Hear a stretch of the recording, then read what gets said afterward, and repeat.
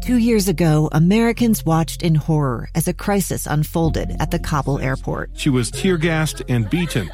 Images of thousands desperate to escape Taliban oppression filled our news feeds. More than 80,000 Afghans made it to America.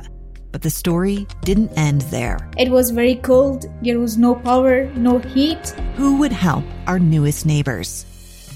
I'm Andrea Smartin. In Stranger Becomes Neighbor, you'll hear the stories of some remarkable refugees who left their homes and their dreams behind, only to start over from zero. Their only possession was 3 blankets. And you'll meet Americans who stepped up to help them. You want me to come when you deliver your baby. What can one person do in the face of an international disaster decades in the making? That's Stranger Becomes Neighbor. Find us at kslpodcast.com. Follow us on Apple Podcasts or anywhere else you listen. Welcome back. I'm Lee Lonsberry. We have a lot of ground to cover in just this segment. We have about 8 minutes to do it. There are 2 things I want to do. I want to talk to you about that rabbit hole down which I tumbled the other day, the Matthew effect.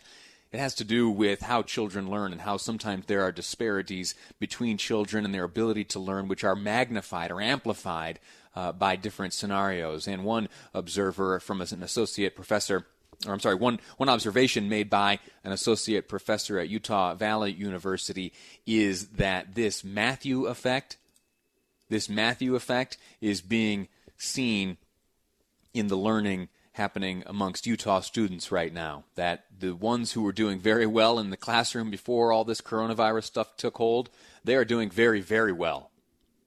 And those who were falling behind before this coronavirus stuff took hold, well, they're struggling. And the disparity between those two is only growing as we transition into this distance learning. We'll get to that in just a moment, this Matthew effect. It's an interesting thing. I hope I have time for it. But what I want to do first is make good on a promise I made to you regarding this question of, have we sacrificed too much liberty? I asked for your input, and you gave it to me. I want to share that with you now. This morning, you might know, I do a Facebook Live. Yeah, the boss has said, hey, Lee, you want to spend some time on Facebook each morning? Share some of your thoughts there. I think it'd be good for the people to hear from you in that setting. And so I've been doing it the past few weeks. It's been a wonderful blessing. I've been grateful for all the interaction I've been able to get from you. And this morning, I put the question out, the same one I've been asking you all afternoon. Have we sacrificed too much liberty in our battle against the coronavirus? I want to read to you some of the comments I received back. This one comes from Nick. I signed up for the app. Now, the app is likely this Healthy Utah app that we've been talking about a little bit. Nick says, I signed up for the app. I don't mind sharing my data temporarily. We need data, period.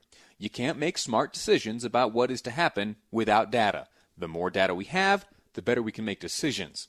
It's harder to track retroactive data from the past. But if we have data that is real-time, we can make faster and smarter decisions. I agree with that 100%.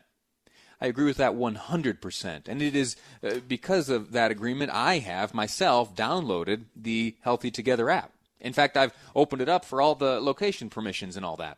Each day, it asks me which symptoms I'm experiencing. I type them in. Luckily, I have not demonstrated or experienced any of the symptoms which might lead one to think I should be tested for the coronavirus. I'm doing okay so far. Maybe that's thanks to my good social distancing or my superior genetics. Who knows?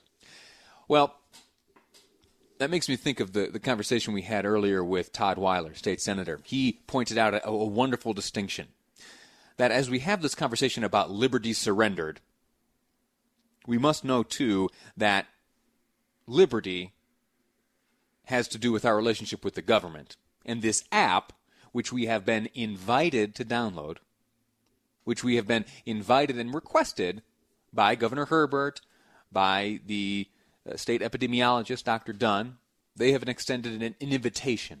This by no means is being foisted upon us with the force of law, okay? So remember that always.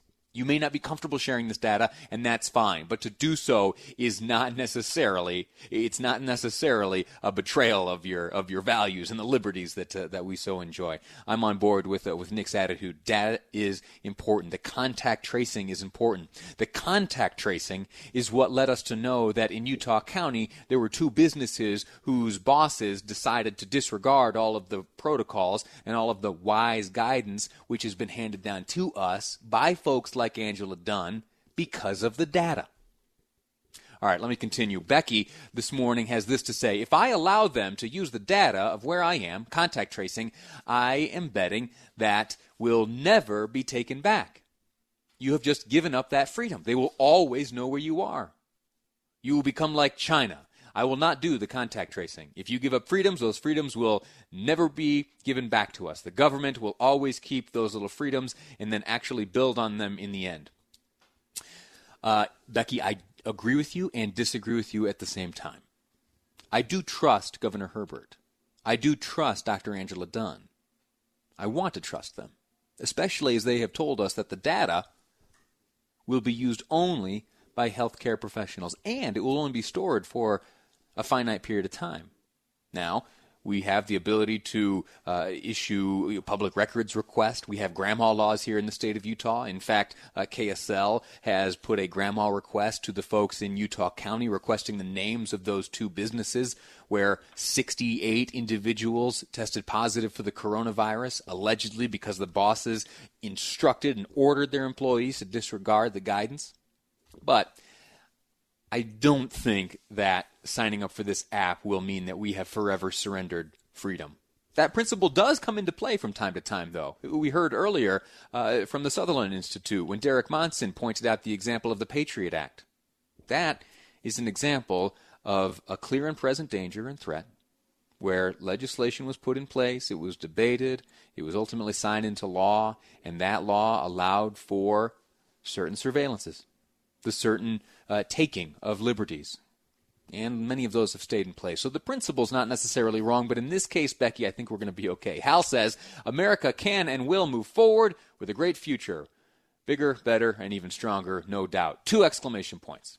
I like the optimism. Jason, to be honest, I like being stuck at home. I still have my internet, TV, outdoor activities, food, family, and many other things. No loss in liberty here. Jill Smith says, no, we haven't. Remember, the question I've asked is, have we sacrificed too much liberty? Jill says, no, we haven't. Not temporarily. Not within the context of a pandemic. I think Americans have a disproportionate distrust of government, especially in light of the fact that they were elected by us to do this job. Buried in that last phrase there is a very profound and important point made here by Jill. If we do have an issue with our elected officials, if we think that their reaction to this coronavirus is in somehow stealing from us liberties, you know, we've got the ability to do something about that, don't you? Yeah, this November or next November.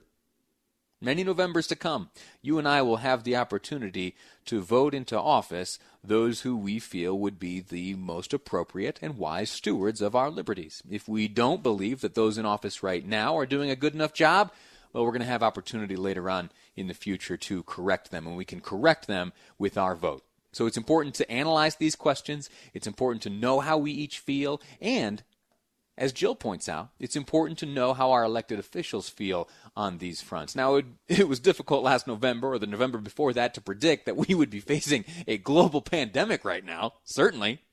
And so, you know, maybe the hypothetical scenarios we work up in our mind through which we judge our would-be elected officials is a challenge. And we might have to roll the dice a little bit. But for the most part, we can become familiar with their guiding principles. In fact, that's something that I'm attempting to do with my radio program. You have heard over the past little while various interviews and conversations with those seeking office right now. We're going to continue that. You're going to hear from the candidates for governor. You're going to hear from the candidates for Congress.